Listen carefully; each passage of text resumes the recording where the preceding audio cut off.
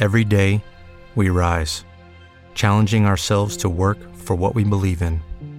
At U.S. Border Patrol, protecting our borders is more than a job. It's a calling. Agents answer the call, working together to keep our country and communities safe. If you're ready for a new mission, join U.S. Border Patrol and go beyond. Learn more at cbp.gov/careers. Make contact with aliens? Were you taken to another planet, to a mothership? How did they communicate with them? Can you tell me what they look like? Can you tell me how many of them there were? Were you given food? But the teachers are alive. They're not books. They are the very living essences of nature itself. What a strange person. Unbelievably powerful supercomputer that's running our reality, and we don't have a clue as to how to operate it. So when maybe you or somebody else creates an AGI system and you get to ask her one question, what would that question be? What's outside the simulation?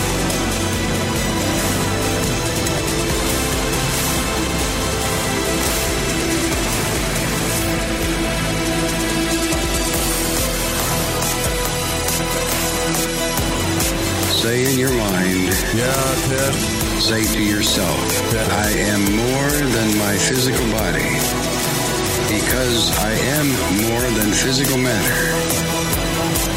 I can perceive that which is greater than the physical world.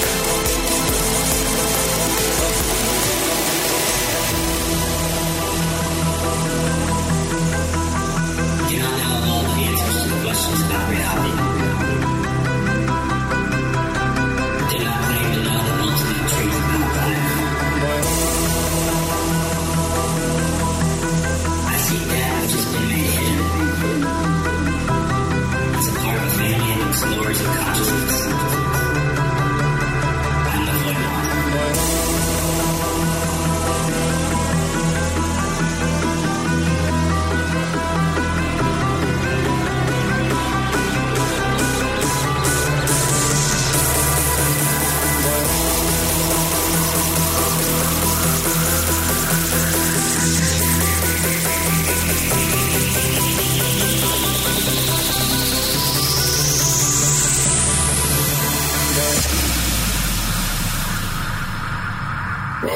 Welcome to Lighting the Void.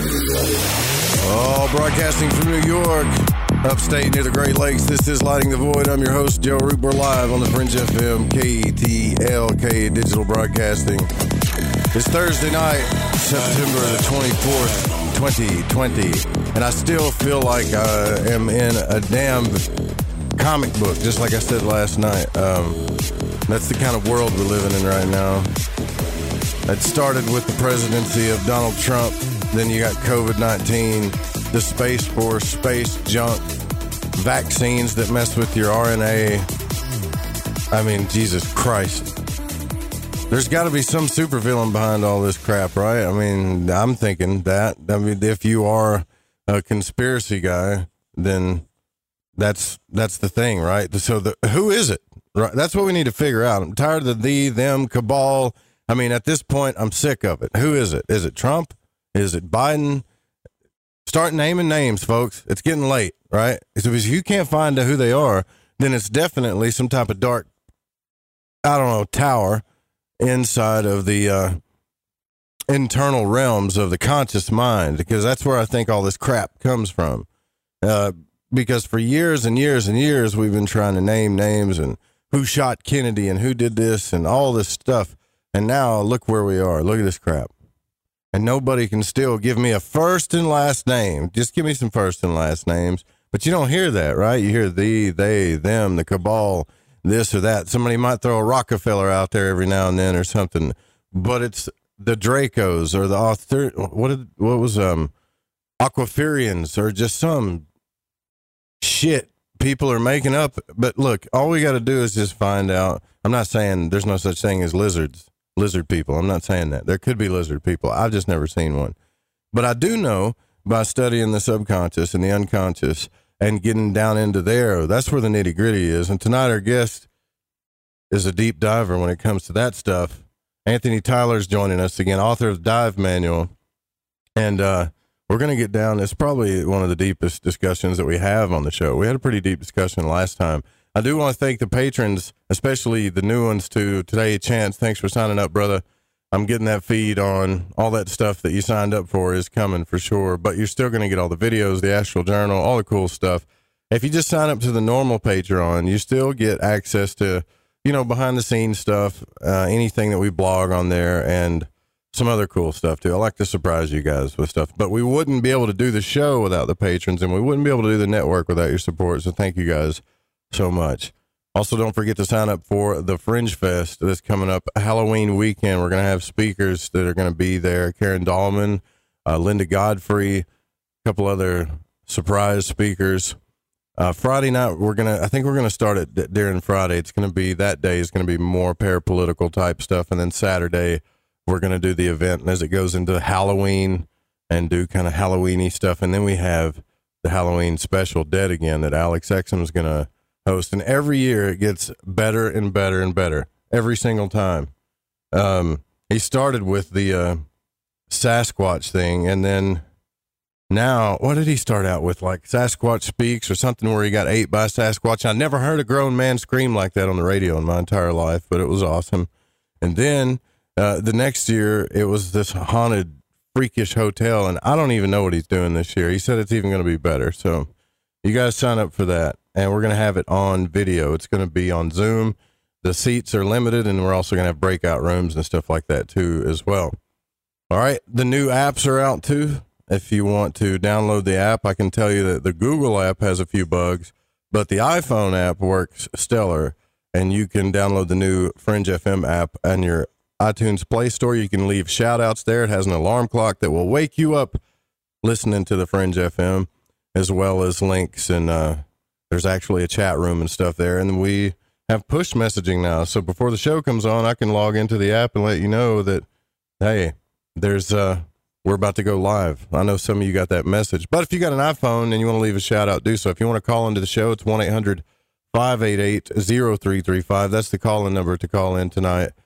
We'll probably wait before we open the phones up. All right, enough babbling, yabble babble. Anthony Tyler's here with us, and he's a researcher and author from Anchorage, Alaska, and his work can be described as evolutionary psychology that deals heavily with the mechanics of classical mysticism, often bleeding into folklore and Fortean phenomena. He is also a researcher, writer, and one of the three developers of the nonpartisan news website, The Last American Vagabond, which is, he could say, well, I did a thing on that a long time ago. Whatever, The Last American Vagabond, just because if you're a writer for that site, you're a badass, period, because The Last American Vagabond is a badass website. Y'all should go check it out.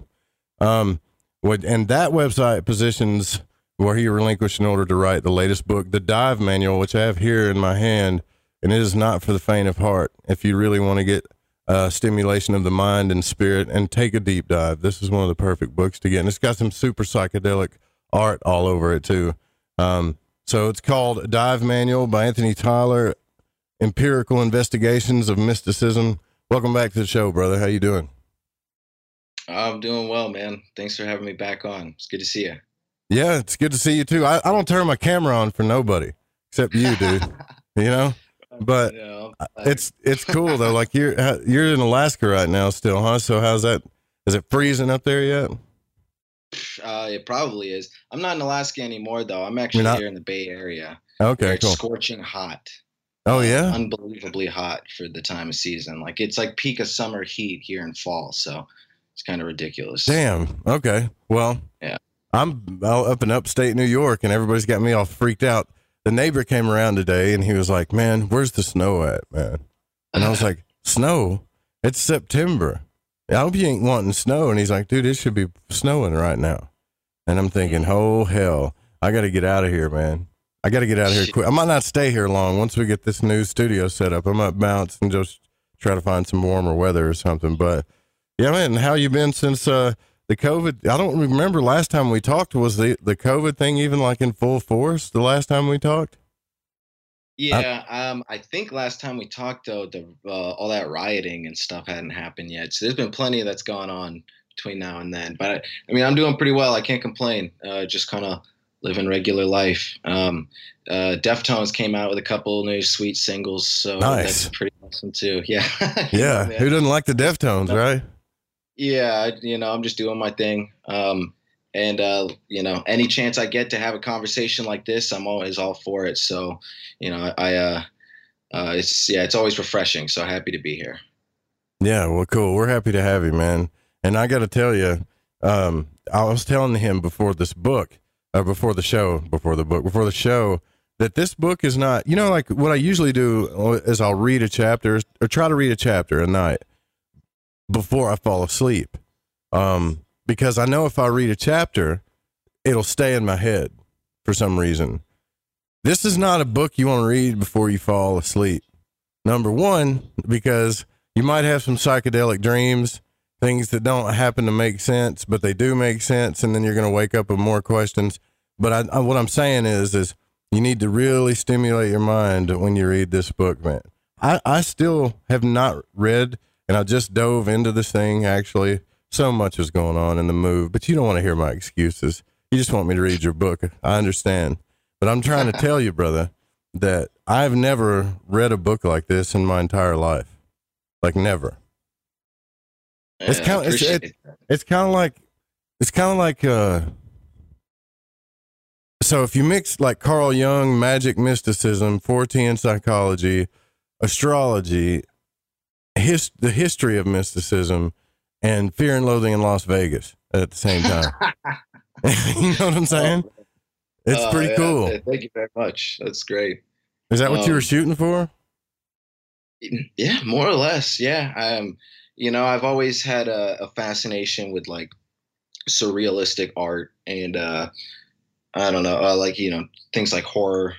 So I wanted to add a little bit of like, there was, long story short, there has to be a way to tie all of that different material together. And so I just kind of, I've written some fiction material and stuff. So I just kind of, just put a little bit of dash everything that I had in me in there to see what came out. But, I had a friend put it that it's like essentially, a coffee table book being something that easily accessible that just about anybody could pick up, or even flip to any page and comprehend it. My friend said that this book is an anti-coffee table book. So I think that's pretty safe to say. Yeah, I think that's a fair assessment. And if anything, that's like the only real critique I've had, which is a fair critique and something that I kind of knew out the gate, is like it's not exactly easily digestible, but it's digestible enough. I mean, I've had a good feedback that it's cogent and interesting to read. But yeah, you definitely you don't want to be nodding off before bed reading it, probably. yeah, it's kind of trippy. Go if you guys want the reference, go to divemind.net. That's the website, divemind.net. And there's an email there, the Twitter, the dive log. And it's, man, this is perfect. If you want to have a book to read for COVID, though, and you just need some, there's no way. Let me try to put it this way. It's one of those books where it's like, there's no way. I don't care how bored you are. You know what I'm talking about? Like how bored you've been before. Like, dude, I'm so freaking bored. There's literally nothing that's going to stimulate me right now. That book will do it during that time. It's a good thing to have. It's like one of those movies you can pick up and read and watch again or whatever, Real quick, before we get into some fun material to talk about, I did want to give a quick shout out to the musician Decca. He is the dude that illustrated the book cover. It's watercolor painting, I believe. And great dude. Go check him out on Spotify. Honestly, a underground veteran. Been around for a while. Does lives his life making music and art, and it's all really mysticism, Jungian inspired. It's he's living in New York City, so he's got that real boom bap action going on. It's good stuff, and he's a extremely talented musician. So shout out to Decca. But anyway, so the last conversation we had was a real good. We were able to get into the meat of some of the phenomenology behind not only mysticism, but also some Fortean stuff and how they intermingle. And there's so much to be said about that in and of itself that I figured that would be a good starting out point for some of this, because there's a lot of like chaos theory and what you could even call chaos magic in the book, but I don't necessarily call myself a quote unquote chaos magician. And because first off, most people don't really even know what that means, and second off, I just don't particularly ascribe to any one thing. But so to start out with, chaos theory. Let's start with chaos theory before we describe chaos magic a little bit. And I mean, chaos theory is basically it is forensic analysis. It's cause and effect, and the fact that in the name chaos theory, it implies that yes, the universe is and the cosmos is essentially chaos, but only insofar as you do not understand it. The theory behind the chaos theory is essentially the supposition that you can find that you can actually find synthesis and lucidity in the chaos and order. And that's what scientists use chaos theory for. It's in order to derive order out of a situation. And where chaos theory intermingles with mysticism is primarily two places, or three, I guess. The first being psychology. Many people forget that Freud, whom Jung was the protege of, he often liked to call his whole psychological, because Freud was at the beginning of all this. He came up with the what was it, the Oedipus theory, where everything goes back to your childhood and all, everything. You're always trying to get back to your mother or father, depending on if you're a boy or a girl type situation. Yeah, and Freud was certainly a kooky guy in many respects, but he laid the groundwork for a lot of this stuff. He was the guy. He was the godfather of, just giving science the vernacular to be able to investigate the human psyche more so. So anyway, he liked to call what he was doing more specifically than psychiatry or psychology. He would call it psychodynamics, meaning very directly that this was meant to be something like the laws of thermodynamics investigated within the psyche, which is a very interesting concept. So albeit a bit metaphorical, but not as much as you would think, actually. And the other ways that chaos theory intermingles with mysticism would be fractal mathematics, which is inherently chaos theory, and of course the aforementioned thermodynamics, which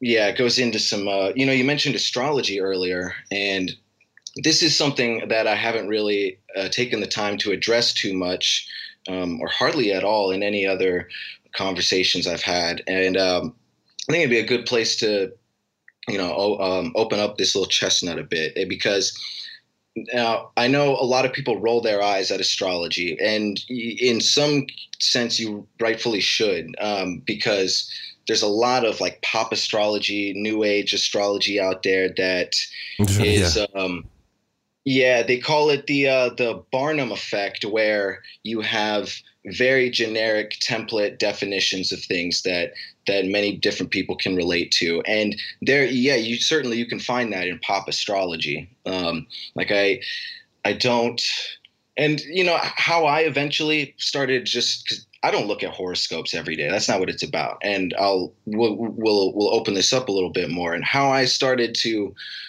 just want to crack that open a bit more myself was realizing that a great scholastic source that I've used throughout the years being Manly P. Hall, the 33rd degree Freemason and philosopher. And he pretty much considered himself, among other things, an astrologer. And the dude is one of the most cogent, articulate scholars, like on the level he was able to go to the level that Jung went with his analysis in different ways.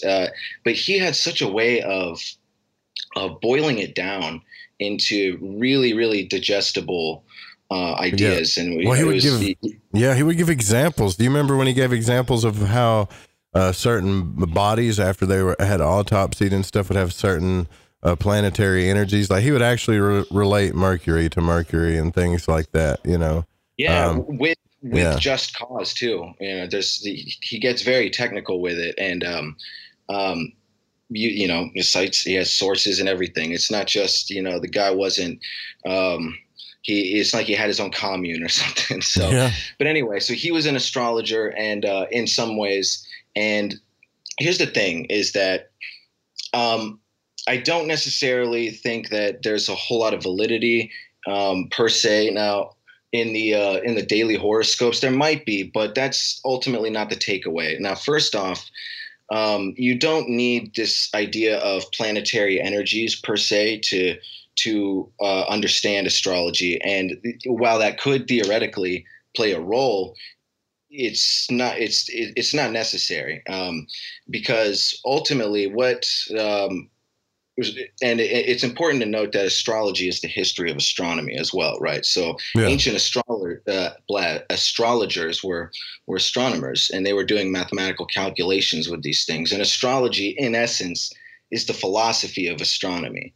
It's not exactly a science, but it is coupled with a science, and it has to do with ultimately the interpretations of the zodiac, which is the precession of the equinoxes, the measuring the axial tilt of the earth in relationship to the sun. This is what it's all measuring. And the planets signify the houses in different zodiacal alignments, not because necessarily the planets have some sort of bombardment of energy on the earth at all, but in a sort of protractor, it's a measurement that was used to gauge the Earth's tilt and proximity and relationship to the sun, which is really the life giver. And which is what a lot of our Western religions kind of symbolized off of too, as well. The movement of the sun, for sure. Absolutely. And then the ultimate supposition is that the relationship that the Earth has to the sun mathematically will not only change weather patterns, which it obviously does, but it will change the human collective psyche akin to weather patterns, like weather of the psyche. And this has been a timeless thought, shared cross-culturally throughout history. And it's particularly noted in the Hindu belief system as a whole, with the yuga cycles. Mm-hmm. And they say that we're in the Kali Yuga cycle these days. It's supposed to be this dark, tumultuous period. So there's been these thoughts all throughout history, and I think that given how much we already know the sun affects the human biology. We can already see scientifically how much the sun affects the psyche. There's seasonal affective disorder. I grew up in Alaska, so even the toughest dudes, some of them, it didn't matter what they looked like or how tough they thought they were. They just, some people could take it, and others they couldn't just hang though, right? Yeah, and they couldn't hang. Yeah, and there's no shame in that because it's tough up there. I'm not there anymore. I didn't want to be there anymore. So there's when you don't have enough sunlight, it changes your circadian rhythms, and obviously the vitamin D and melatonin. It's changing your whole hormonal processes essentially, not entirely, but to large varying degrees. So it's not good for you, that's for sure. No. Energetically, when we talked about it on the show quite a bit. Energetically, when things come into balance, light, dark, the more balance you have in your life, the more peak your energy is going to be. It doesn't really matter. Like, you know, if your body's alkaline or acidic, or if you're, you know, hydrated enough, if you're balanced energetically, if you get enough sleep, if you eat balanced enough, everything's about balance, like the battery. You know, the battery that they show in the Matrix, if you have those two chemicals inside there, the more balanced those chemicals are, the more power that energy is going to be, right? So it's this whole yin yang thing, right? But we don't, you go live in darkness up there, you're going to start feeling off balance after a while, you know? Oh, yeah. And, you know, there's, I don't know if it's scientifically like proven, quote unquote, or not, but there is the old idea that heat really makes people angry. So, you know, there's something else to throw in there, but no, so it, like I said, so it's more so the sun's energy than anything, and I think that there's a lot of weight to that, and you know, so astrology, if you're using the pop astrology, yes, there will be that Barnum effect, as science calls it, like we mentioned. But if you're looking more to the roots of it and the actual historical lineage that dates back to the mystery rites of antiquity and in Greece and Egypt and going back to Sumeria, etc., then you find the while it changes throughout cultures, you have this tree of life modality, this cornucopia of symbolism. And I don't know about every single case per se, but in the vast majority of cases, these astrological / astronomical advances that these ancient astronomers made were corresponding to the tree of life, ultimately. Yeah. So, yeah, and see, I think that I think this is important to note, because the human psyche is a lot more malleable than people think. Like, I don't believe in a law of attraction per se, but there's certainly a law of suggestibility, that's for sure. And you know, for that matter, well, we can debate that. I would love to debate that, actually. So yeah, we got to take our first break, but I would love to debate that, because I think I know where you're getting from that. Like, is there a real power that we have to attract things in our life in a magical way? Or are we simply doing things suggestively through symbolism to move our focus and our energy into something different? I don't know. It's a big debate. We'll get into it when we come back with Anthony Tyler. Dive Manual. Go get it, man. We'll be right back.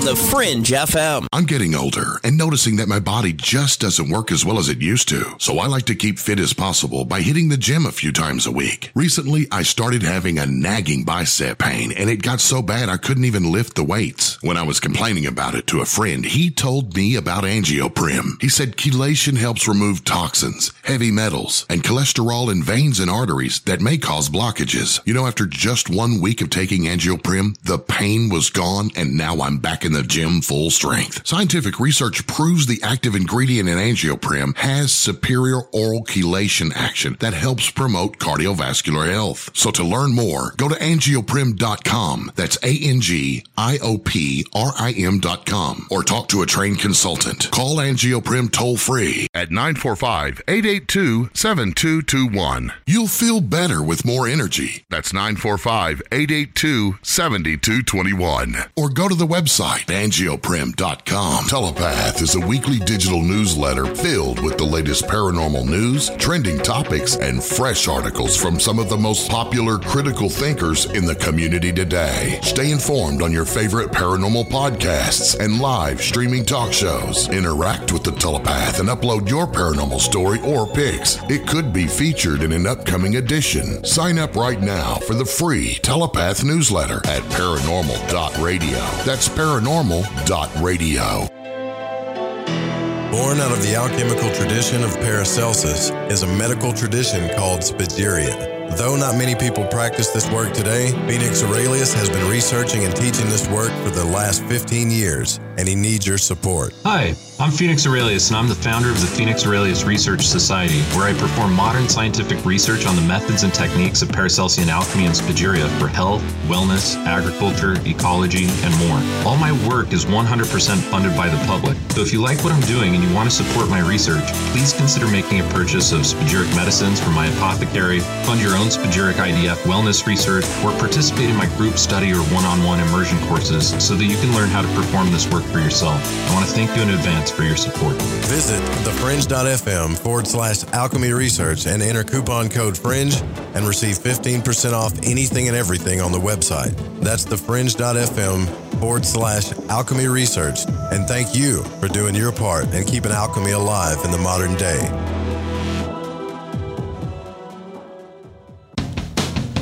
Yohoy there, it's Gigi from Shift Happens, and you're shaking some conversational tail feather to the Fringe FM.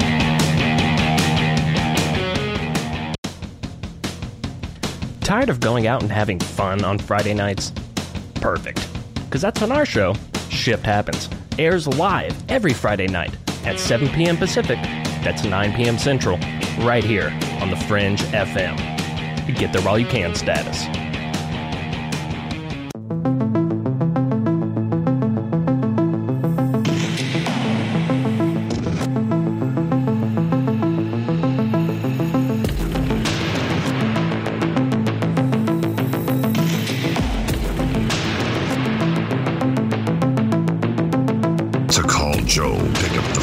Dial 1-800-588-0335, toll free from the United States or Canada.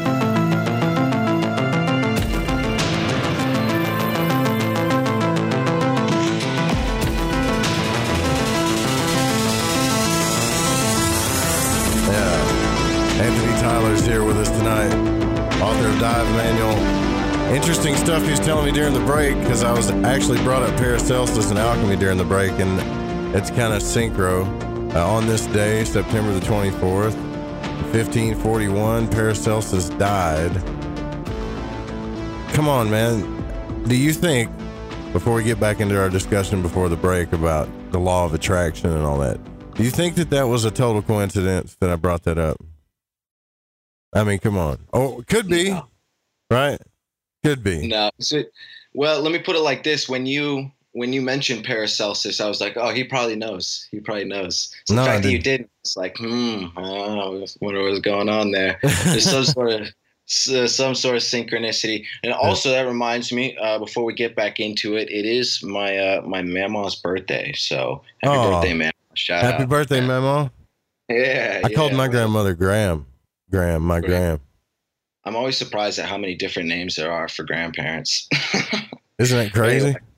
Yeah. So law of attraction, lay it on me, man, because I think that in a sense it's, you're kind of splitting hairs here, and to a degree it doesn't matter which way you word it, but ultimately the semantics, I think when you're considering something like a law of attraction, I think it has a lot more to do with the inward process and your unconscious motivations, more so than it has to do with actual energy outside. But see, the thing is, then it's really mincing or splitting hairs there, rather, just because. Well, it's splitting hairs if you only care about practical results. Right. But what else is there? I mean, I guess. Well, what are you talking about? Like existential results? Yeah, right. Exactly. There are people that believe that there is a metaphysical world of energy and magic that underlies all of this, right? And that and this is what I believe, that when you speak in symbol and things like that, there's a figure eight, so to speak, if you want to look at it like that. And this is what I talked to Laird Scranton about. On one side of that figure eight is the physical realm, and on the other side of that figure eight is the spiritual world. Where those figure eights cross, where the two circles of the figure eight cross right there, that's the unconscious, the subconscious, the doorway, right? Basically. But I mean, I don't see how we could ever look at fractals, the Fibonacci sequence, and all of the sacred geometry and see that there's not some type of plan and creative force and spirit force behind all this stuff in creation to begin with, number one. But number two, when you understand the symbolism and you tap into the five senses of the unconscious, touch, smell, see, feel, hear, all that stuff, right? And you use it to reprogram yourself. There's a big argument that says, well, are you simply just changing your focus? Where first you were in lack of this thing that you didn't believe you could get or something, and now that you've actually done this ritual, it's actually programmed your mind to look for what you're trying to have in your life. And it's simply just a change in focus, and it's all in the brain. That's all it is. And you've triggered that. Or are you actually tapping into unseen forces, speaking through symbolism, because the spirit and metaphysical world, and metaphorical world speaks in symbolism? Now, I believe in the latter based on my experience, although that would imply that the law of attraction is a definite real thing in a magical type of sense, because we don't have any other word besides magic, to explain the science of what's really going on. Yeah, and I will say this, that I am not a pure materialist by any stretch of the imagination. So if nothing else, any grander implications of any law of attraction, I feel like have to start out with the initial spark of that inherent hypnotic suggestibility. You got to open the gateway to the unconscious before you can do anything. And the comic book writer Alan Moore, there's a fun story, an anecdote that he tells, because he these days, so for people who don't know Alan Moore, he's a badass. He wrote Watchmen. He wrote the classic Batman, The Killing Joke. He did V for Vendetta, From Hell, the comic book about Jack the Ripper. And he, throughout the years, became more and more outspoken with his interest in the esoteric and things like chaos magic and whatnot. And he said that it all changed when he was writing a line in From Hell, where it was something to the effect of, if nowhere else, the gods have always existed in the human minds. And that's not to toss them aside either and say they're purely superfluous or imaginary. But if nothing else, they do have some sort of tangibility within the mind, with the discussion of archetypes and how that permeates into our biology and the evolutionary scale. But and so he said, once he considered that, he really, that permeated into his own psyche. And he said that one statement, that one line that he wrote caused him to kind of change his entire perspective. And I think that, like I said, I don't discount the fact that there are some, mystical, unexplainable aspects of life, things that we can only heuristically approach, meaning with this self-education sort of trial and error evolutionary model that we have. Well, doesn't synchronicity, if you want to get into Carl Jung, doesn't synchronicity imply that there is something like that going on? In other words, just to give you an example, I was talking to Jerome Headley the other night, and we were speaking about this moment of time when it comes to the sun. When the first of fall, there's a letting go that happens. and he started talking about the crossing of the Rainbow Bridge. And I personally was going through something heavy emotionally. But on that day, I just decided out of the blue to take a trip to Niagara Falls, which I'd never been to Niagara Falls. What's the symbolism for water and waterfalls? That's definitely a letting go of emotion, right? And as he was talking about the Rainbow Bridge, I remember looking up specifically, seeing the Rainbow Bridge. There was a Rainbow Bridge at Niagara Falls. It's called the Rainbow Bridge that goes into Canada, right? Which is a maple leaf, a red maple leaf. And the more you start looking at the symbolism that's around you, you start seeing the spiritual side, the stuff that's in you when it comes to that pinnacle, which we all know what that stuff means. The elements basically inside you, it corresponds to certain things, your physicality, your emotions, your intellect, your desire, your passions, and your spirit. You start to see the symbolism that's actually happening to you in a perfect kind of narrative story that's going through these archetypes and all these other things too as well. And you're like, well, if this is happening, then I could totally attract whatever, because there's some kind of illusion going on here. And that's what Jung was talking about. There's definitely, he never said, I know exactly what synchronicity is. It was always a theory to him, but it was a damn good one. And to me, synchronicity, those synchronicities speak to that side to me, the existential kind of side of things, Yeah, well, yeah, there's certainly things that, in the book, it talks about how I actually had a dream of somebody that was incredibly impactful to me, like months before I had even met them. So I have no rational way, no logical scientific way to explain that. I mean, they were as far removed from any sort of social sphere or living proximity, not possible. So yeah, I mean, things happen, but coincidence. If any, coincidence happens. Yeah. No. I do think that there's some sort of I don't completely discount the sentiment of ether and like the Earth's this kind of gets back into some of the metaphysics of astrology and the Earth's magnetic field a little bit, because I mean, the Earth's magnetic field is Hertz waves, and that's what our brains are running off of and emitting. So I think there's a lot going on, but that being said, I did want to, you mentioned the difference between like existential implications and results versus practical results. And that kind of strikes to the heart of some of the stuff that I wanted to expound upon a bit. Because, like I said, I don't particularly consider myself someone who is a chaos magician, but there's a lot to be said about it. Because for those who don't know, what chaos magic, quote unquote, is it's results-based magic, essentially. It's, I had it put to me like this once, and this is meant to be a far-fetched example.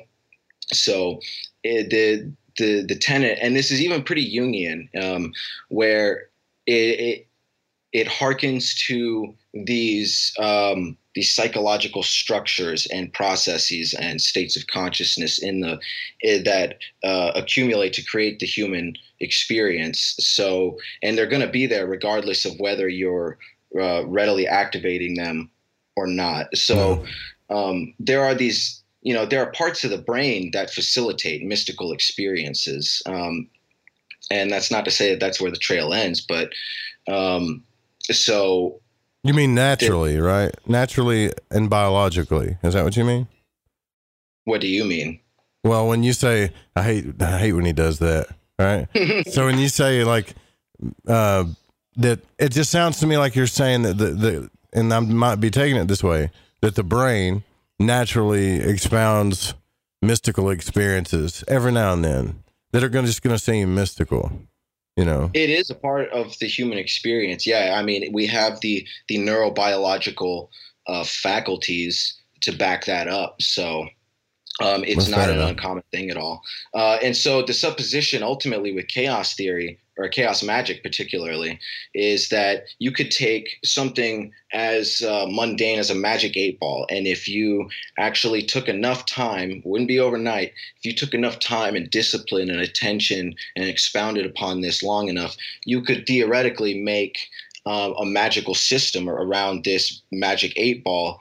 And for those who are unfamiliar with what I'm specifically talking about with magic, we're at the very least talking about hypnosis and altered states of consciousness and the radical transpersonal states that we just talked about, that the human brain it has the natural faculties for, and it relates to dreaming and art and these mirror neurons. You know, in our last conversation, we talked about V.S. Ramachandran and the whole phantom limb and how he used those. He basically rehabilitated people's phantom limbs with reflections onto the place where their limb was missing, and it created pretty phenomenal results where it was shrinking phantom limbs, etc. Oh yeah, so, that is crazy, man. Yeah. So, I mean, that is literal magic as far as the definitions are concerned, dating back to antiquity. It's using the psyche to modulate your physical experience in ways that can only really happen within the psyche. You know, because this could be a little bit of foreshadowing for something we get into next. But I don't think that like some people, when they think of magic, they think of, and you're sitting down, maybe praying to God or an angel or whatever, they think that like maybe you're hallucinating and having something right in front of you. You know, it's not like that. It's not unless there's probably some heavy psychedelics involved. You know, it's an internal right. hypnotic process. It's very much like an artificial dream state. So, and you were talking about how things are, life kind of seems like a comic book, and chaos magic, it kind of started before the whole boom of movies and comic books. It kind of had this cozy relationship with comic books, and not only like the two specific people that come to mind were not only Alan Moore, but also Grant Morrison, the acclaimed comic book writer that has worked on like a lot of Batman and X-Men titles. The Invisibles is my favorite comic. Oh yeah. Oh, great stuff. He did the Batman graphic novel Arkham Asylum with the watercolor illustrator. I think it was watercolor, Dave McKean, and it's the most surreal, Lovecraftian, disturbingly amazing comic book. It's fascinating. But so Grant Morrison was into chaos magic as well, and he went so far. And he was not the only one to say this, but he was the one to kind of highlight this among other people. And he was saying that since you can essentially relate these different gods and goddesses, etc., throughout history to transpersonal embodiments of human states of consciousness. You know, war, love, different things like that. And so he said, because of that, because there's no real specific name for it, nor is there a specific character, there's just a quality to it, that you could replace certain, you could replace God and Satan with Spider-Man and Venom, and it would essentially be the same thing. Right. Yeah. So, it was interesting to hear. Who doesn't like Venom, though? Sorry, I had to stop you there, but Venom's a badass. Agreed. He's badass, yeah. One of my favorite all-time supervillains, no question. Yeah. That's what I was going to say. It was cool to hear in one of the debates between Sam Harris and Jordan Peterson, like a year, maybe 2 years ago at this point, they actually brought up this idea, and they didn't actually bring up the definition of chaos magic, but they were diving right at the heart of this territory, and it's a really interesting question because certainly you could say that there's a little bit of weight to this. Could you consider heroes, superheroes, and these characters in art, all across the spectrum of art? Can you consider these to be similar things as gods? And I think that there's a bit to be said about inertia, psychological inertia. The there fact you go. That certain that's a damn good. around. That's a good phrase for it. Yeah. Thank you. Yeah, and not to toot my own horn, but maybe other people have used it, but that one came out of my brain. Because there really is psychological inertia to life in general, and especially when you take into account the collective evolutionary scale. There's all these sociocultural pressures, and when those things withstand for long enough, especially like thousands and thousands and thousands of years, hundreds of thousands of years, these symbols literally become ingrained in our biology in different ways, and then are expressed, like I said, through dreams and art, etc. So, but still, I think that it's worth considering that if you were, and this was kind of the conclusion that Peterson and Harris came to, where if you were to set up the right preconditions for a human being, say like raising a kid from birth, to consider Spider-Man and Venom as God and Satan, then there might be enough psychological inertia if you could account for the disconnect, the fact that no one else would consider those two to be equivalent. They would call it, yeah. Right, but you see what I'm saying? If the right conditions are met, sure, because ultimately these things are stories with which to relay existential, there's a difference between the literal truth and the metaphorical truth. Just because a truth is metaphorical and not necessarily a scientific fact doesn't mean that it's irrelevant. But also, but people get polar too, which I'm hoping we're past this. Just because the truth is metaphorical and literal doesn't mean that one's true and the other one's not. There's still people that they're on that's different simple, spectrums. But you would think that's simple. Right.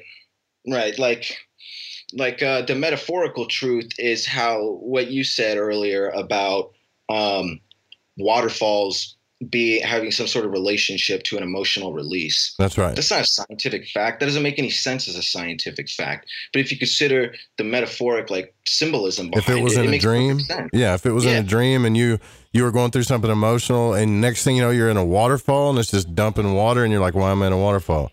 Well, if you study magic your whole life and you study occultism and esotericism and you're always studying the pinnacle in these types of things, your dreams might start firing back that to you to speak to you.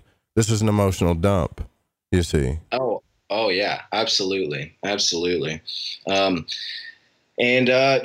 lot of the times, the snippets of dreams and stuff, it's pieces of your life that your subconscious is picking out and reverberating back to you. It's not just purely random static, a dream, that's for sure. So then are you saying that there is there is definitely some science to synchronicity, some science to the randomness of things. There's some science to the things that our mind does, right?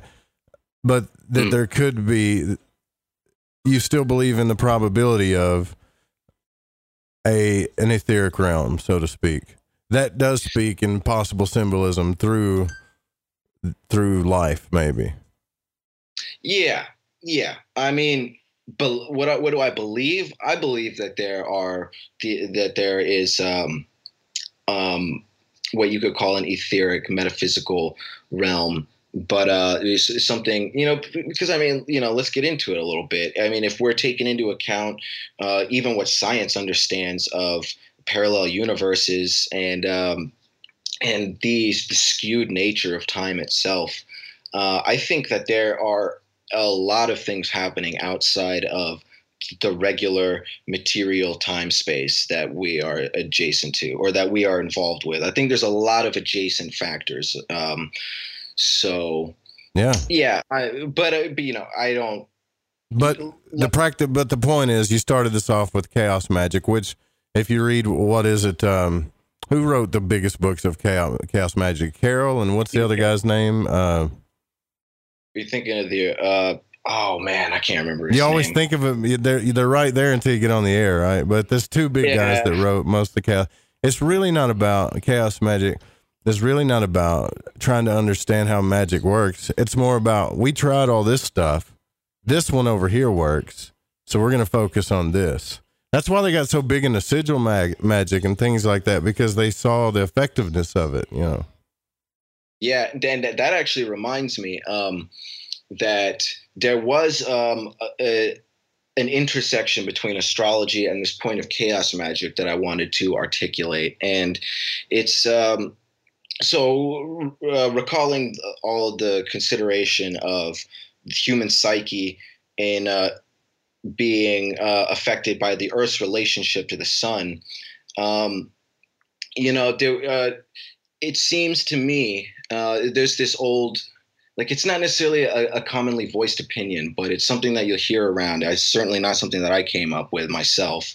The idea that it is quite important to consider the environmental evolutionary pressures that are associated, like, on the outlier of each and every given metaphysical or religious system. You got to think about it like this: like, there are different environmental pressures when comparing something like the Arctic Circle to South Africa, obviously. And because of that, with everything we talked about, with just the obvious implications for one, and then everything we talked about with some of this astrology stuff, you see how where you are on the globe, it might affect you for a lot more reasons than any of us might understand. There's so much truth to that. There really is so much truth to that. I know we got to go take our, we're at the top of the hour here. So here's the thing. Like, if you guys have the new app, you can get heard on the air by simply, now the Google app's buggy, but the iPhone app works. You can get heard on the air simply by going to shout outs and just giving us a holler and telling us what you think about and stuff. And we'll play you on the air, and I'll try to do an example of that because people are already using it. It's quite fun, and you'll enjoy it.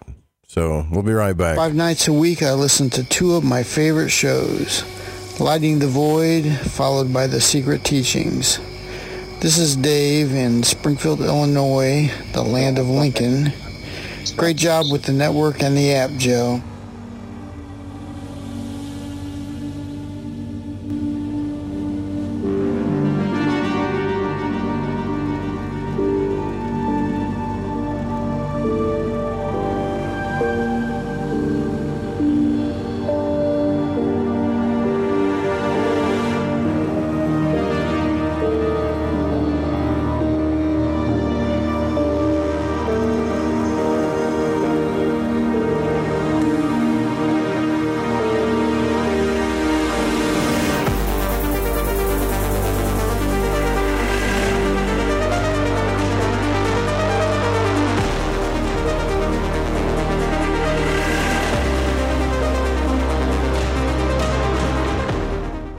AncientLifeOil.com. That's AncientLifeOil.com. Are you stressed? I mean, who isn't? Anxiety creeping in? No, not that. Is sleep hard to attain because your brain just won't slow down? We're living in crazy times, and the fear knob has been turned up. Okay, there's an answer. Take a big breath, exhale, and go log on to AncientLifeOil.com. CBD, broad and full spectrum, organic and non-GMO CBD for you to enjoy. Change your tune from fear to calm, from brain overload to clear thinking. 0.003 THC on full spectrum and 0% THC on broad spectrum. Competitive pricing with the best quality. Also know everything is going to get better. No worries, be happy. CBD can help calm so your nerves don't think they're a 6-string electric guitar. Enjoy life, smile, and log on to AncientLifeOil.com for great CBD. That's AncientLifeOil.com. You'll be glad you did. You're listening to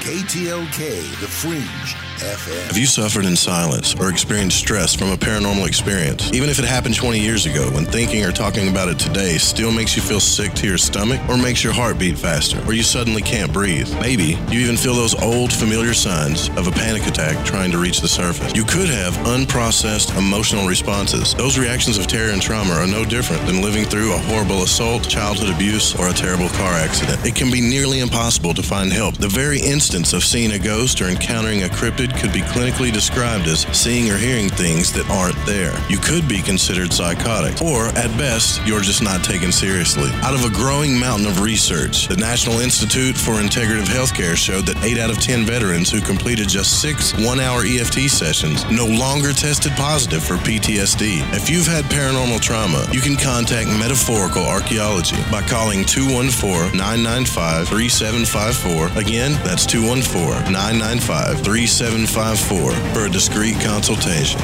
This is the Rogie Report News on the Fringe FM. I'm Jess Rogie.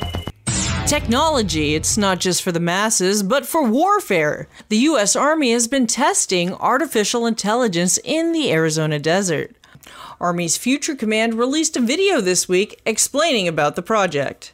Project Convergence is a campaign of learning designed to aggressively pursue an artificial intelligence and machine learning-enabled battlefield management system. Because whoever can see, understand, decide, and act first will win. And winning matters. And winning matters.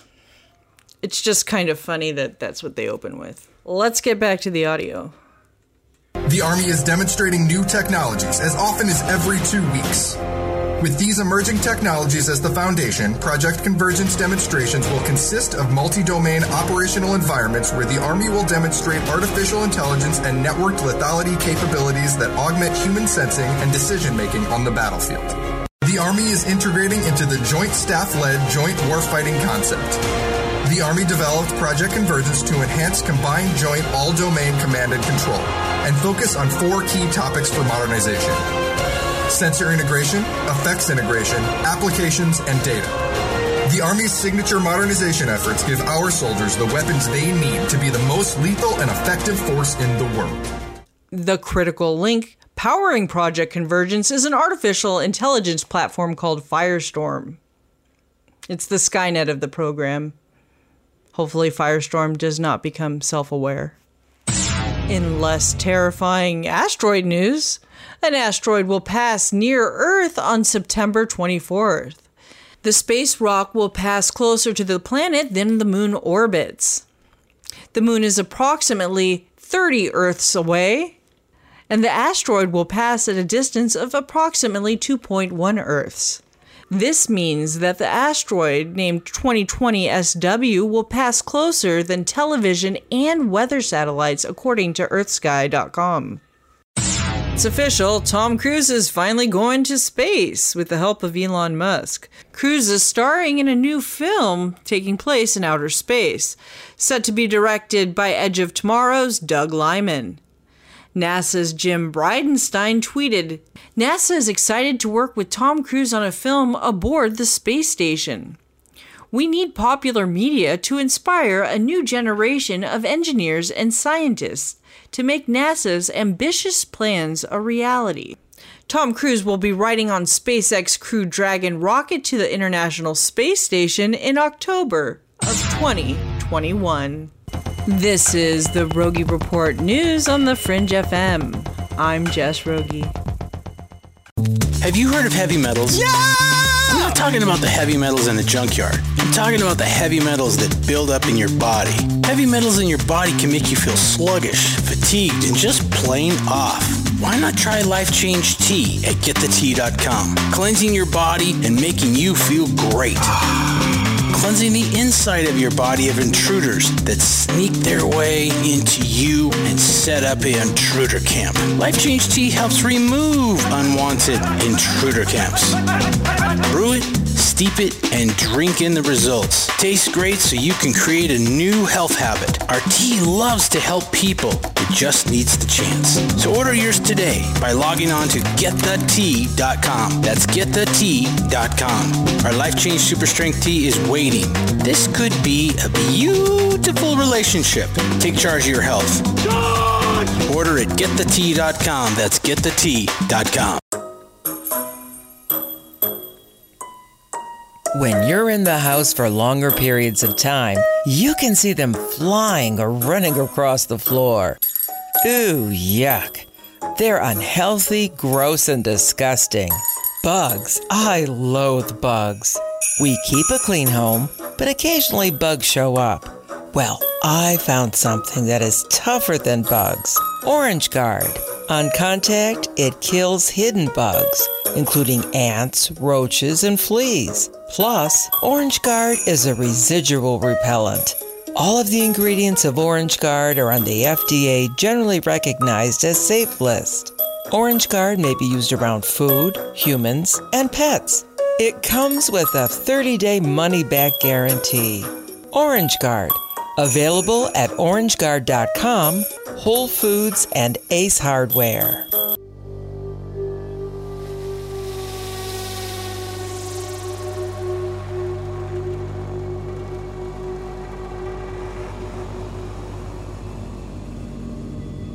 To call Joe, pick up the phone, dial 1-800-588-0335, toll free from the United States or Canada.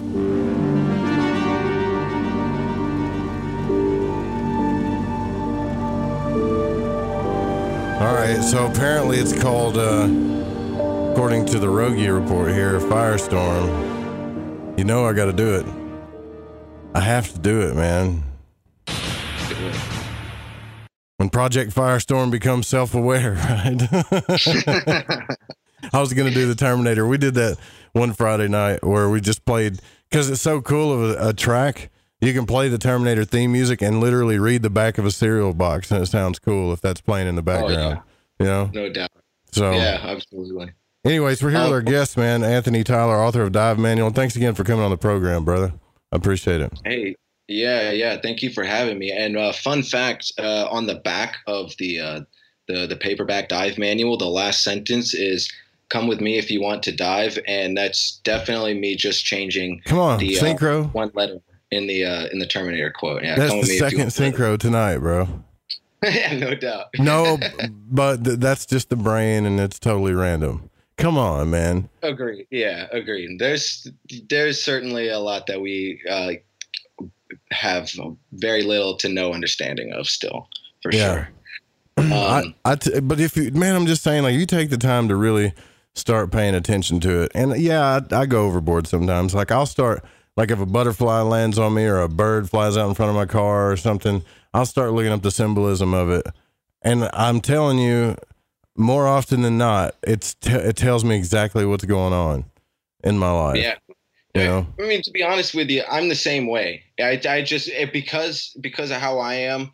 Some would say it's because I'm a Pisces. I don't know. But it as much as I am invested in some of those ideas, I have that natural skeptic inside me. Not even in a negative way, like in a demeaning way, but just, I don't know, some sort of balancing act, so to speak. I don't know if I'm a Pisces. I'm a Pisces in certain astrology, and then other astrologies I'm an Aries. And then there's like 13th sign astrology where I'm definitely a Pisces in that. So I don't know. Right. That's another good point to make, just as a brief aside, is like, that's why astrology is not a strict science. It's obviously not a science, because there's so many different forms and cultural schools of thought regarding astrology. But what you can say is that it's stabbing in the right direction of some interesting phenomenology. It's certainly not a throwaway.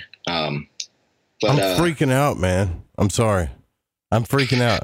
I remember when they first came out with those quadricopters, right?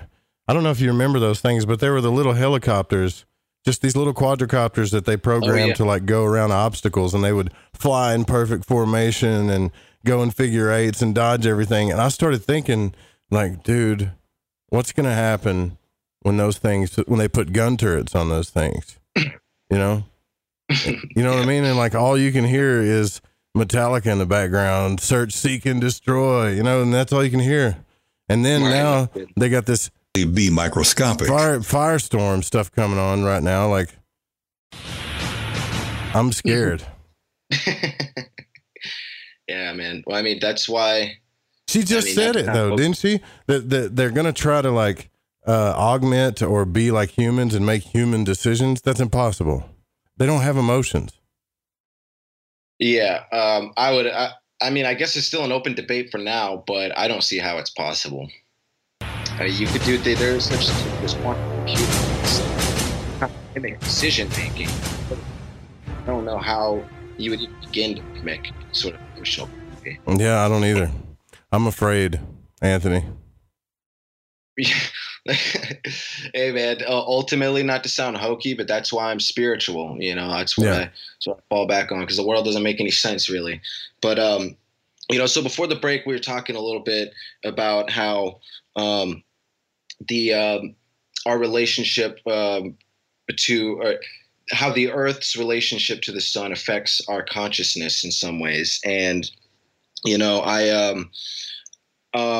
and we were also talking about how, in many respects, you could consider, you know, a lot of these things like gods and goddesses and unexplainable phenomena. While it does follow certain parameters, there's of quality. You can change the characters are somewhat interchangeable, and you know. So we were saying, like, you know, what if God and Satan could be an equivalent to Spider-Man and Venom? Well, extrapolate this, and see, this is where my thoughts lie with a lot of Fortean phenomena these days, and this is something that we touched on in the last conversation, and I think it's worth expounding upon a little more, because in the same way that you could say that religious schools of thought, metaphysical schools of thought, for the broadest term, are definitely striking at legitimate principles and tangibility, but in the way of quality more so than the specific characters in the ways that we just talked about. Then how might that play out when considering other unexplainable phenomena as a whole? Because the more you look into this stuff, at least for me, I have a hard time considering a lot of this stuff physical in the traditional sense. Now, I don't think that means that it's completely irrelevant, but you know, like, let's open up a can of worms a little bit here.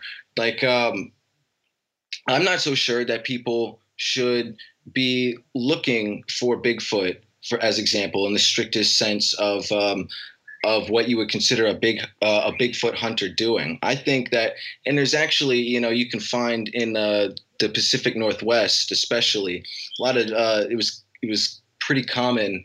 It was a common Native American belief to consider the Bigfoot even as this sort of gatekeeper of the forest, this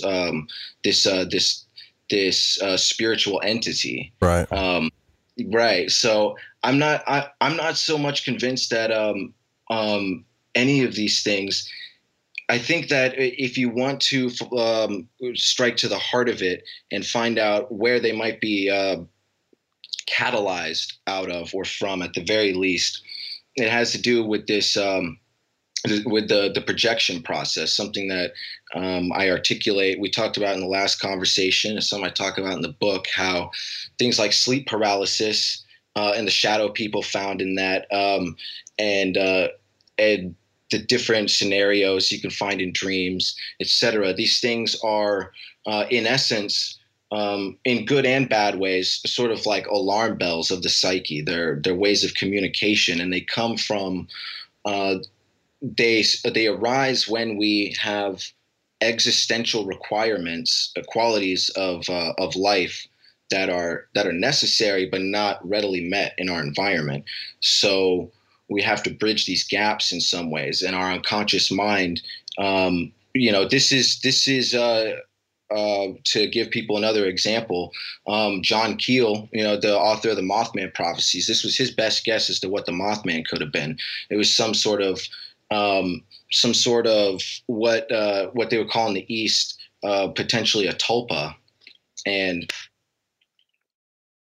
a tulpa being something that arises from a quality. This is what we were talking about before, about how, if nothing else, gods and goddesses and demons, these all represent transpersonal qualities of the human experience.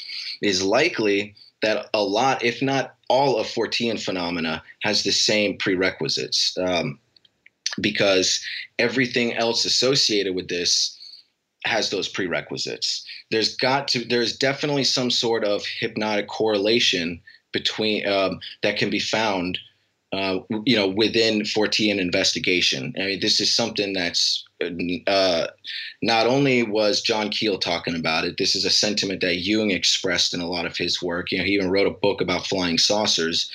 Manly P. Hall talks about this a lot, and then of course we had the great Jacques Vallée. I mean, this guy. It's fascinating to read Jacques Vallée books because at the beginning he's just a I believe he was a physicist, and he was just interested in UFOs. And then it gets to this point where it becomes deeper into his books, this vast, absolutely fascinating. I was riveted rereading them. And there's one that I read recently that I hadn't read before called The Invisible College, where he starts to, really dissect and penetrate to the heart of how essentially the UFO phenomena probably isn't very physical in a lot of cases. Yeah, it's more like a spiritual, or could be light bodies and Merkaba, or it could be a type of it could be projections of our mind too a lot of times, and it could be something totally different than what we think is aliens coming from another planet type speak. Is that what you're talking about? Yeah, absolutely. Yeah, and it's really curious because Vallée is one of the most he's definitely my favorite source when it comes to anything UFO related, like specifically UFO related, because he was so well studied, and he was well connected too, and his research was transparent enough to speak for itself. Yeah. So let's take this caller here, man. We got people wanting to talk to you now, brother. Totally different than last time. So, all right. So we have this looks 509 area code. You're on the air with Anthony Tyler. Who are we speaking with? Yeah, it's Chance, man. How you doing? What's up, Chance? What's on your mind, bro? Oh, not a whole lot. Hey, Anthony, how you doing, man? I'm doing well. Thanks for calling in. Heck yeah. So I just want to talk a little bit about chaos magic. Yeah. Yeah. Well, all right. Well, how do you feel about vibrations? You know what I mean? If it's about chaos, then it should be about vibrations with the human effect. Are vibrations like a real thing when you hear people talking about it? Yeah. I mean, the most of my research primarily deals with the tenets of psychology first and foremost, but I mean, there are definitely correlates to physics, and I mean, I'm by no means a physicist. So what my work essentially does is just kind of explore the psychological components and where it leads up to questions where physics is concerned. I can kind of point in that direction, but I can only say so much about it. But I think that there is definitely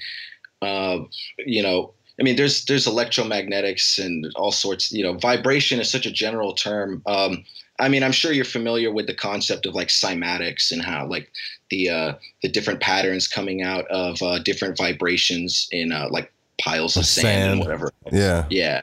So yeah, I mean, and like the whole thing about sacred geometry. I'm talking like human.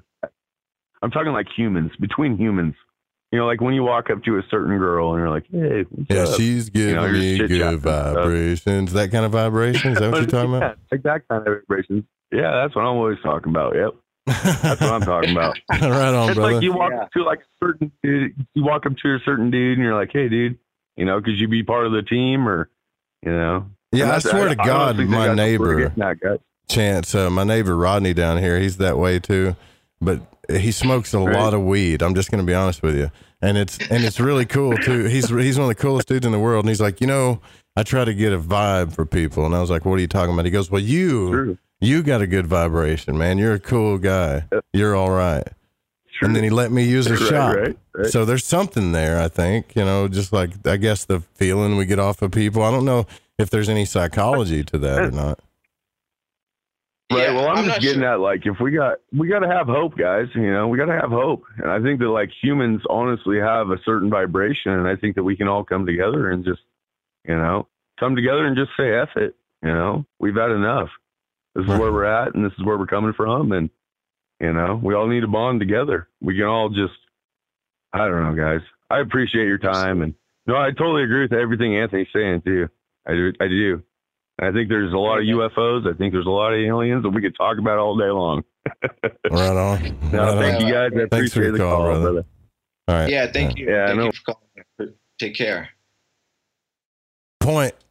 I mean, I don't know. I think when he was talking about like with a girl thing, like I think there's something there when it comes to like love, stuff like that for sure. But again, you know, like, no, these are things that we can't see, you know, we just got to go off our intuition.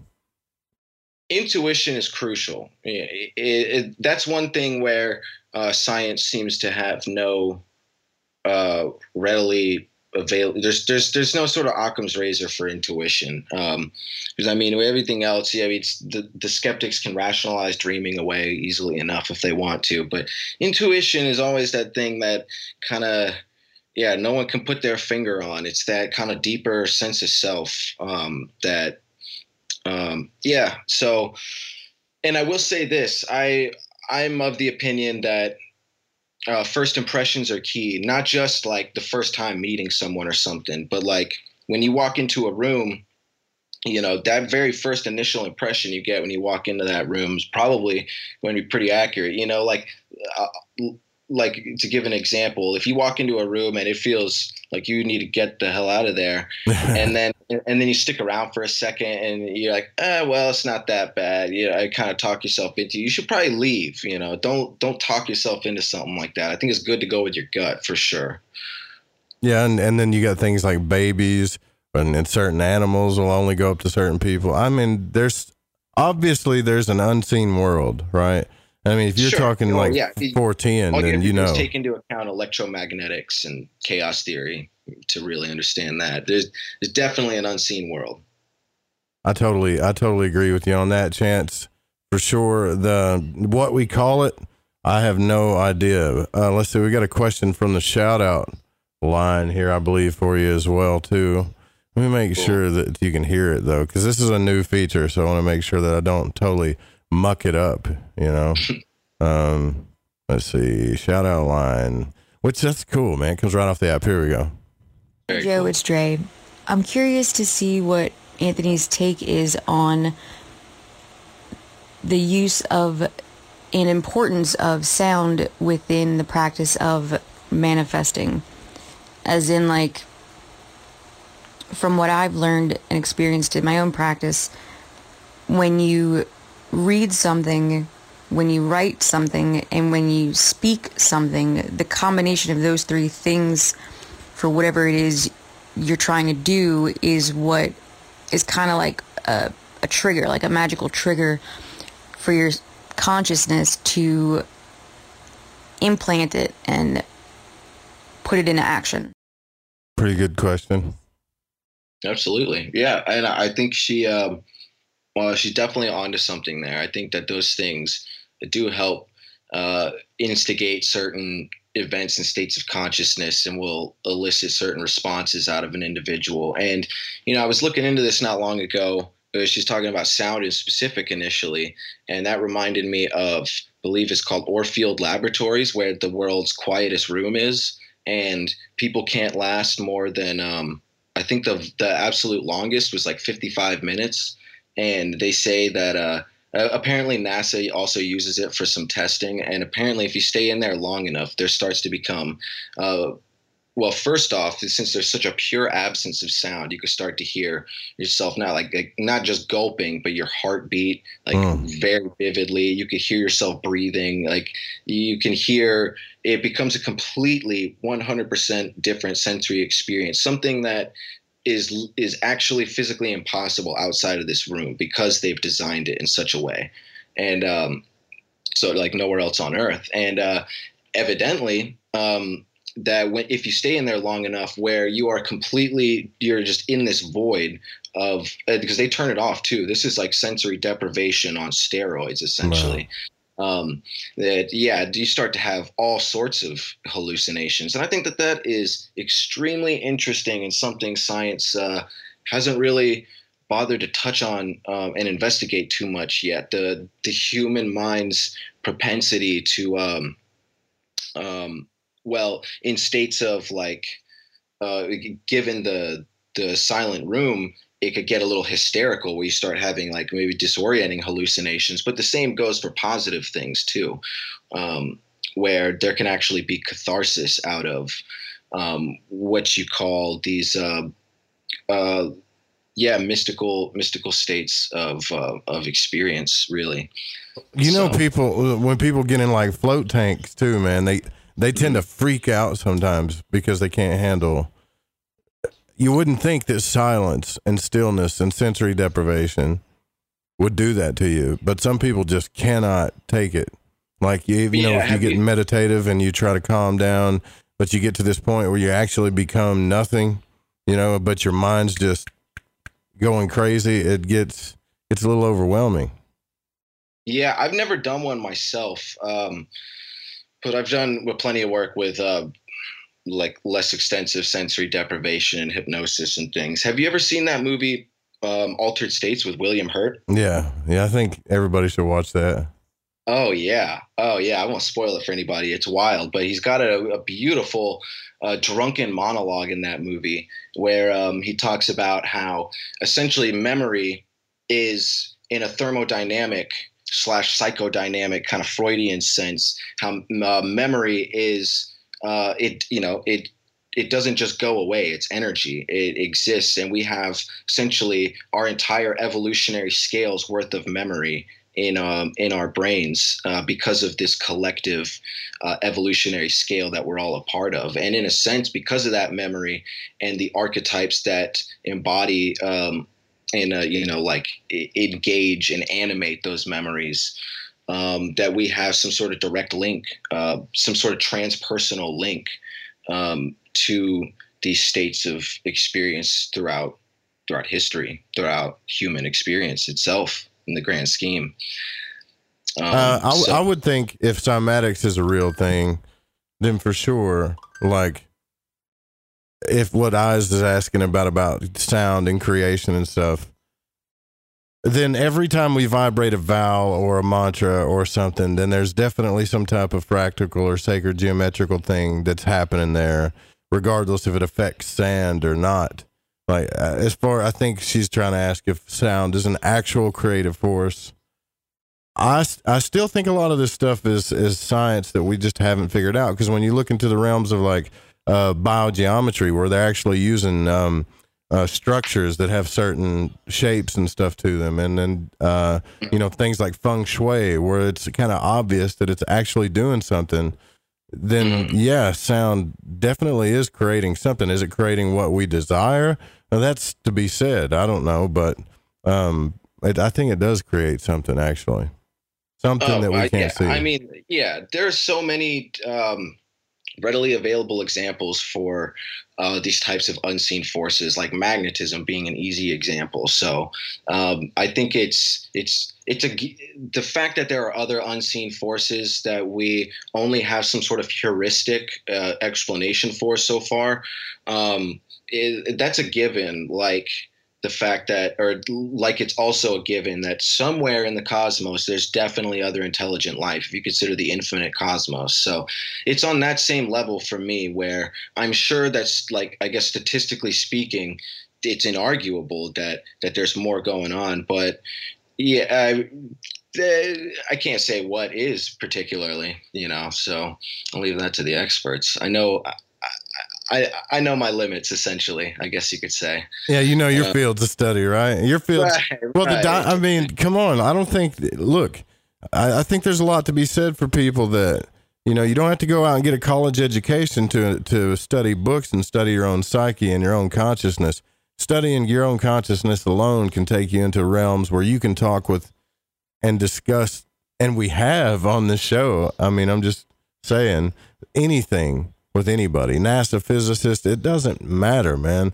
Like once you start exploring your own consciousness, you're in the top realms of everything else. Now, somebody might be able to explain the chemical makeup of your brain a little bit better if they got a degree in neurology, But when you both start talking about consciousness and you read books on this stuff, consciousness, exploration, magic, manifestation, these types of things, I think Anthony's going to win out on that one, you know, because you've dove deeper than most. You see what I mean?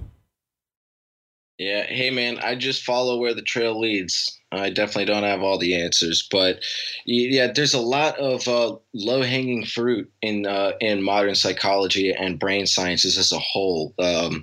And in terms of relating these things to ancient heuristic metaphysical ideas.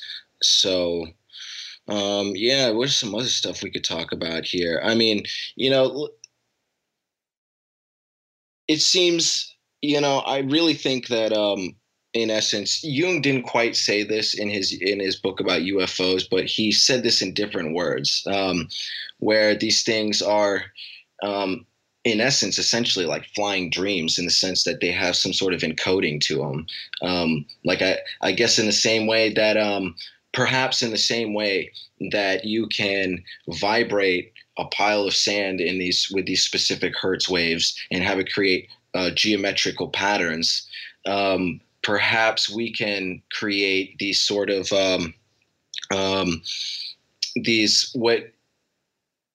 you see, here's the thing. We might be creating something here. And the question really is ultimately, are these things there to begin with, or are they projecting out of our minds and becoming something that could even be quasi-physical, like if not physical in the strictest sense, but something we know that we can trick our senses into seeing and feeling things that aren't there. So we could probably certainly do that with Fortean phenomena. Absolutely. Yeah. How many people, I wonder, if saw Bigfoot and it was pareidolia, you know? Could totally be that. I don't know. Let's see. Yeah, we got to take our last break. Shortest break of the night, though. We're here with Anthony Tyler. Grab the book, Dive Manual. I mean, you'll know it. I could spot this book anywhere. It's got probably one of the most psychedelic covers on it. Known to man, but it's also one of the coolest books you'll ever read in your life, too. We'll be right back.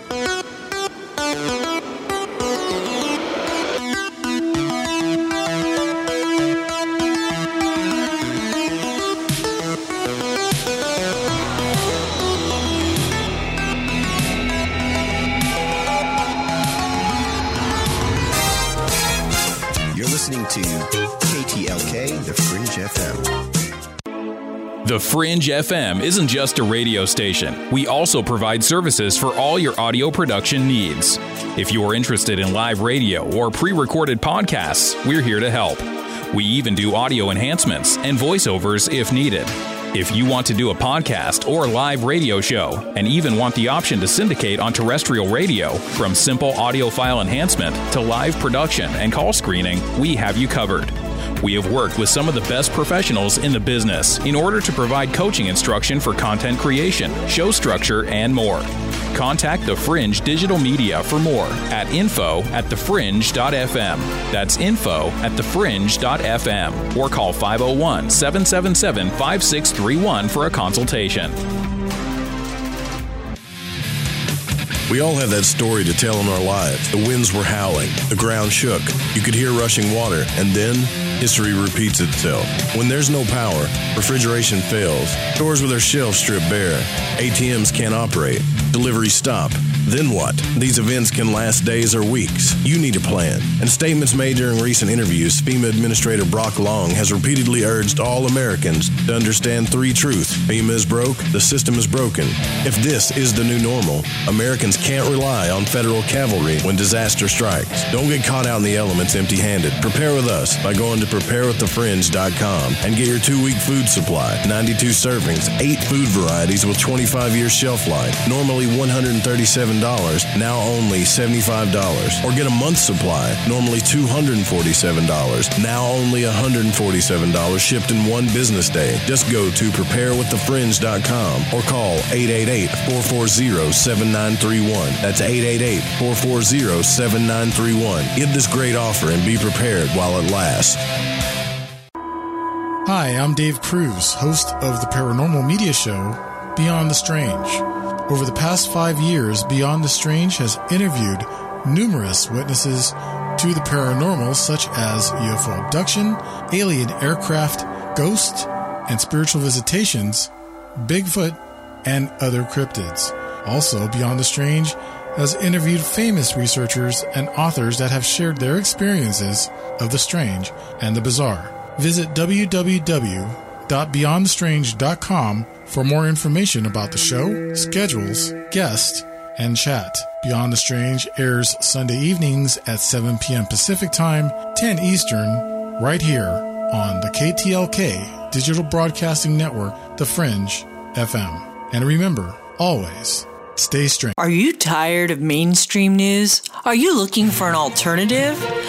This is Jess Rogie with the Rogie Report News, where I cover everything from space news to parapolitics, from cryptids to ghosts, to ancient discoveries and new technology, all here on the Rogie Report on the Fringe FM, KTLK Digital Broadcasting.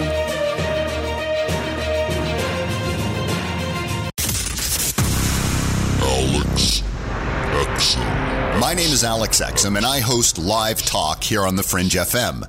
If you're sick of hearing about COVID-19, I invite you to listen to my show, 7 p.m. Pacific, Tuesday nights, for a COVID-free zone. We will not be talking about the C word. We discuss news, society, and culture, but not COVID-19.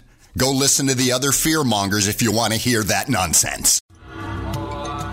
Hey, this is Amalia from Know the Self Mystery School. I know that you are in the midst of massive change. We all are. This is the great turning, the time that we all decided to be here on the planet. Do you know why you came here to be a part of this crazy time? If not, I invite you to join my mystery school. I have a 9-week course called Activate Your Mission. And in this course, you're going to learn how to erect crystal clear boundaries so that you can hear that inner still voice that's going to guide your every move. Even if you're dealing with feeling weighed down by obligations and being enslaved to the system, this course is going to give you the tools you need to illuminate your shadow and awaken to your soul's mission. The moment you sign up to the school, you are going to be greeted by not only a group of soulful spiritual warriors, but you're also going to get some massive karmic clearings, and you're going to feel the energy. It's palpable. I hope you'll join me in the school where together we're going to unlock your divine mission. Activate your mission by going to thefringe.fm/soul mission and put in the code word fringe and receive $50 off today.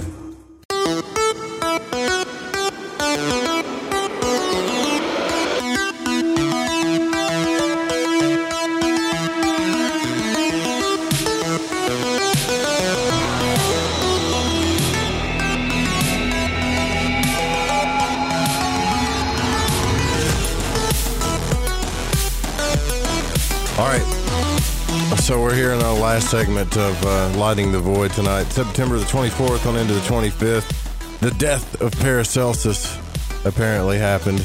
Too many synchronicities tonight with Anthony Tyler, our guest, author of the Dive Manual. And you can go check out his website at divemind.net if you want to go check out all the cool stuff there. And so I think I'm going to do, I don't know if I should use the shout out thing for this, like for questions and stuff instead of just the phones, but it does have a good sound quality. But tonight I will, because I think Eyes has another question here for you. Am I doing this right? Oh yeah, I'm doing this right. Here we go. Yeah, but when it comes to memories, every time you actually recall a memory, you are reliving that memory, and we tend to rewrite our own histories so that they are more in line with our current beliefs and our current reality. So wouldn't that, in effect, keep changing human history with all those memories stored in our brain? Good question. Yeah, I mean, yeah, that's it. That the question that she brings up is essentially what the point of the memory is trying to get at there. And I mean, there are, the human experience and memory in and of itself is, I mean, we all know how faulty eyewitness testimony is. And there are even there's big deals about the false memory syndrome related to all sorts of different things, from alien abduction to supposed satanic ritual sacrifice and these things. False memory is a very legitimate thing. And then, of course, on top of all that, the victors always write the history books. So yeah, you got that right. Yeah, but I mean, I'm an existentialist, so the human experience, memory being a part of that, is the cornerstone of what we're doing here as a species. So, that actually. Yeah, I told everybody that I was, for the longest time too, that I was listening to like William Buhlman when I had my first out of body experience for like 2 or 3 years. And then we had an Astral Journal thing, and Amandala came on there, and we were talking about, I don't know how it triggered it, but we said, let's go back and do this over for the Patreon group. And I really started thinking about what I did and realized that I've been telling the wrong memory for like 2 years almost, Wow. Yeah. So, another good example of that, and this was something that I was thinking about bringing up if the time allowed for it. We talked about my UFO encounters on during the last conversation. Yeah. And there was another reason I wanted to bring that up, but you just reminded me.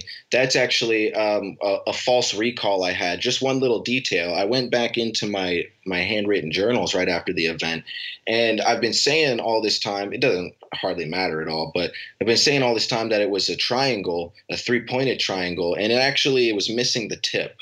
Like the third angle, the third tip was cut off. Were you saying that because your mind was seeing or you remembered it?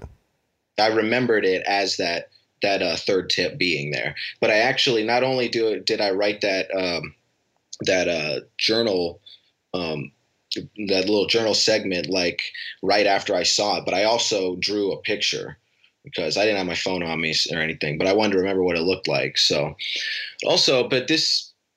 It's just interesting food for thought, just to kind of expound upon the things we've brought up in this conversation.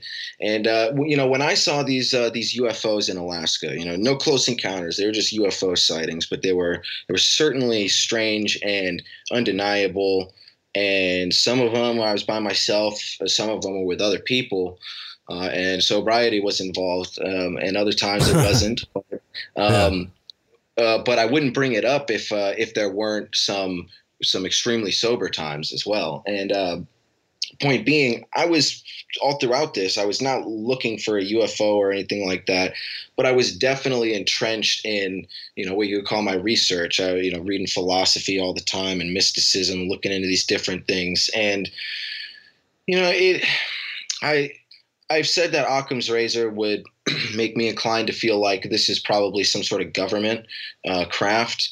But, and you mentioned the Travis Walton case on the last conversation that we had. Yeah. And, and I went and looked back into that again because I knew I'd heard the name, I'd heard the details, but I refreshed myself on it some more. And very interesting classic case. And his case, among so many others, has this really, really strong paranormal overtone where I have no reason to believe that Travis Walton is inauthentic, but you don't really need anything particularly physical to make a case in that story. Like, it seems like it could be very, very paranormal and potentially transphysical, because there are cases of the things like like stigmata wounds. There are all sorts of religious wounds, and for me, in my mind, all those different types of wounds that seem to come from internal unconscious motivations that are somehow manifest, that somehow manifest themselves in like autoimmune type ways, perhaps. What if all the dudes were out there? I thought about this too in the Travis Walton case. What if they're actually all out there tripping acid? Right? I mean, come on. And they come back. I mean, they could really be on some heavy. They're loggers, man. They get bored. I've logged once or twice in my life. It's hard work and you get bored and it's hot, right? So you come across some acid. Everybody takes the acid. Acid lasts like 8 hours or so. Next thing you know, you're all being chased by a spaceship. Your buddy Travis gets nailed by a ray from a space thing. and he disappears for days because he actually had a bad trip, went somewhere, God knows where he went, you know. Then he comes back, and then when he tells the story, he passes a lie detector test because maybe they got into some bad like plants or something. I mean, I don't know. It seems like more of a stretch though to say what I'm saying than he actually got abducted. I don't know though. Yeah, I mean, it's certainly, you could, the same questions could be asked and have been asked about, you know, like Point Pleasant, West Virginia with the Mothman, and even the sightings of the Virgin Mary that had UFO undertones in Fatima. But the cherry on top of what I was saying about the religious wounds is, there are often things like surgical incisions, even like, you know, some people claim microchips and like pieces of metal that can come from supposed UFO abductions and stuff. And at this point, you know, and this is just some conjecture on my part, but I don't think that those things are entirely irrelevant. But if anything, I think that they might be more akin to something like a religious stigmata, phenomenologically speaking. I mean, these things come out of nowhere. That's crazy. Yeah. That's a freaky thing. Right. Absolutely. And I can't remember if I mentioned this on the last conversation we had, but it's worth bringing up again because it's small. I do think this speaks to the whole chaos theory idea of quality being pervasive, but characters potentially changing. There's a lot of evidence to suggest that the shadow people of sleep paralysis, you know, they come in many different ways, and it's really likely, Occam's razor would tell us, that a lot of UFO abduction encounters probably are really intense sleep paralysis events. And that's not to take away, from the validity or the tangibility of the experience, or, you know, the horror that you might experience. These things are real. They're just, we have to consider a more nuanced perspective on what is real and what isn't. You know, just because something is not physical doesn't mean that it's not real. And, you know, the German philosopher Immanuel Kant talked about this. There's this schism in our modern thought, where you have the more philosophical minded who have this Neoplatonic view, where the physical is shaped by these metaphysical ideals that, and there's this trickle down effect. And then on the scientific side, you have the Aristotelian model of the more cause and effect and the tangibility of matter, etc. But Kant suggested, I'm sure he wasn't the only one to suggest this, but he was certainly the one to really expound upon it the most, I would say.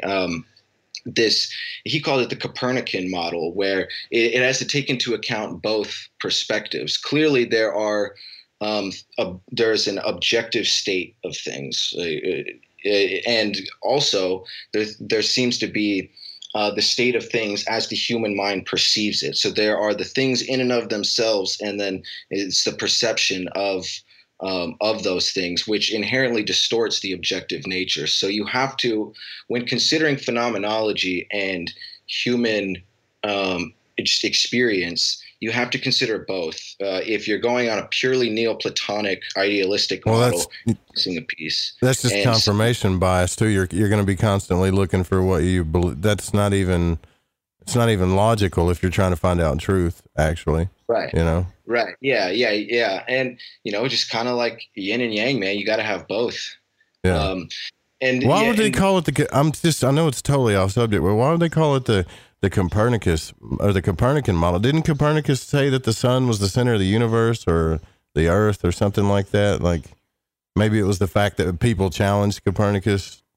I can't remember, to be honest with you. That's really weird. Yeah, I'm assuming, knowing Kant and the philosophical mind in general, it was probably some sort of wordplay, some sort of metaphorical, potentially symbolic meaning. Semantics, right? Whatever. Right. So when I was looking at that UFO, the one of the most surreal encounters, probably the most surreal, quote unquote, physical encounter, unexplainable thing I've ever experienced, other than like really vivid, you know, dreams, you know, premonition dreams that I can't control that have happened in just a handful of times, and strange synchronicities and stuff. These UFOs, were by far the most mind-boggling thing I've ever seen. And I believe it was the same in the Travis Walton case, if I remember correctly, where it started as an orb of light, and then it gets closer and closer, and then it kind of materializes into something more. And that happens with, it seems, the majority of UFO cases, not all necessarily. And it happened with this specific UFO encounter I'm talking about. And when I was listening to Jung talk about how UFOs could be considered flying dreams in this sort of sense, it started making me think about how when I first saw the orb of light, and this is how I've heard it described by other people in their accounts as well, it's hypnotic. You're transfixed on it. It's this glowing giant ball in the sky, and it's completely anomalous, and it's like a moth to a flame. Like how you see a computer screen in a dark room, you're probably going to be staring at it. It's the same way, and it almost feels like a swinging watch. And all of a sudden you go into this suspended state of disbelief where you're mixed with the skepticism, where you're like, oh, is this what I think it is? It can't be. And then all of a sudden, your heart rate spikes, and through this sequence of psychological triggers in your mind, and you're trying to comprehend what's going on and transfixing on this orb, it almost seems in some sort of chaos magic sense that something is drawing you in. There's a honing. Whether or not there's anything on the other side, could be, who knows? The jury's out. And I think that there's probably something on the other side of a lot of these examples. But the point being, I think there is. How many experiences like that did you have, though, with the orb? Just the one where you were totally sober, though, I mean? Yeah, there was two. It was curious because the one was was how I just explained it. And the other one, it seemed to be the same thing as far as I could tell, but it was, this is what I mean about how, well, we'll get into that next, about some of the quality of this stuff. But it seemed to be the same thing, and it was on the side of the tree line in the same kind of area, like the same land generally that I saw the other one in, and it was blinking like a blinding light that made, and we were in the woods too, driving, so there's no one else around, and it was such a bright light that in the vicinity it seemed like daytime. So it almost seemed like the orb not on consistently, perhaps, and instead just going in intervals. I don't know, and that's another point that is worth making, and it's something that Vallée and Jung, Keel, these guys touched on. They saw it time and time again because they were so close to these kind of phenomena. People would report things to them and whatnot. There is a natural, surreal, absurd quality to these things, which does not discount. Yeah, it doesn't discount the fact that they happen, but it does 100 million% speak to the same neurobiological mechanics as the dream process, because it's like what we were talking about before. None of these Fortean events and experiences have rational scientific truth to them in the strictest sense, but they all have this metaphorical, this dream logic. Vallée talked about how all of these, anytime you found UFO encounters or alien encounters, they would, more often than not, they would always talk about how they're from different planets, and then also go on to spew a bunch of other absolute nonsense, stuff that demonstrably didn't even make any sense from the get-go. And it seems that in a similar way where things speaking to you in dreams aren't quite direct, but they seem to be saying things that might be useful, seems to be the same thing. And Vallée thought, actually, interestingly enough, he thought that the fact that these extraterrestrials in the sightings claimed that they were from other planets, that led him to believe that they were definitely not from other planets, because they're lying. They're directly lying, and that's part of the abstract surrealism dream logic. It's symbolic. It's not literal. None of these things are, probably. So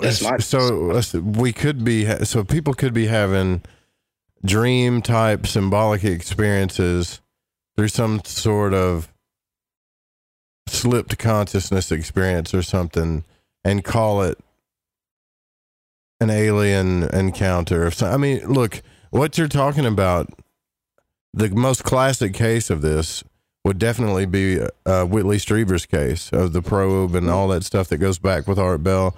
And even as time went on later, and when he came onto the show, he did start to admit that it seemed more of some type of spiritual or non-physical type thing that was happening to him. And he even went to the Monroe Institute and really got into spirituality and Gurdjieff and all this other stuff, which at the time when Whitley Strieber came out and told the story of his encounter, nobody was even thinking he was going to go down that road. Right. Right. You know, so yeah, like Strieber, I'm not an expert on all of his material, but I certainly know it. And he seems like a pretty genuine dude from what I understand. But yeah, so that, I mean, and for that matter, so who's to say in some sense that I wasn't conjuring something into existence there, being a piggyback for something, whether or not it came directly from my own mind or something that projected initially from my mind and then something jumped in the receptacle of that projection process and filled in the gap, you know, because you think about it like a Bigfoot being a cool example, like, because I respect it. That's dedication. That's like a hunter going out for the ultimate hunt, like something that you're probably not going to find, just statistically speaking. Like even if you do find Bigfoot eventually, you're not going to find him. It happens to roll up on you once and you're like, what? Yeah. Right. Yeah. So like that's discipline and like that's like a quietude and you know, some forethought involved. You got to be trekking through the woods. When you start to think about all that, you know, they prep the food, they plan their hiking route, they set up their outpost, whatever, and all the things that they do. That sounds to me, when you boil it down archetypally, a lot like a withstanding extended series of ceremony and ritual. I see what you're saying now. Yeah, I totally see what you're saying. So, yeah, that's interesting.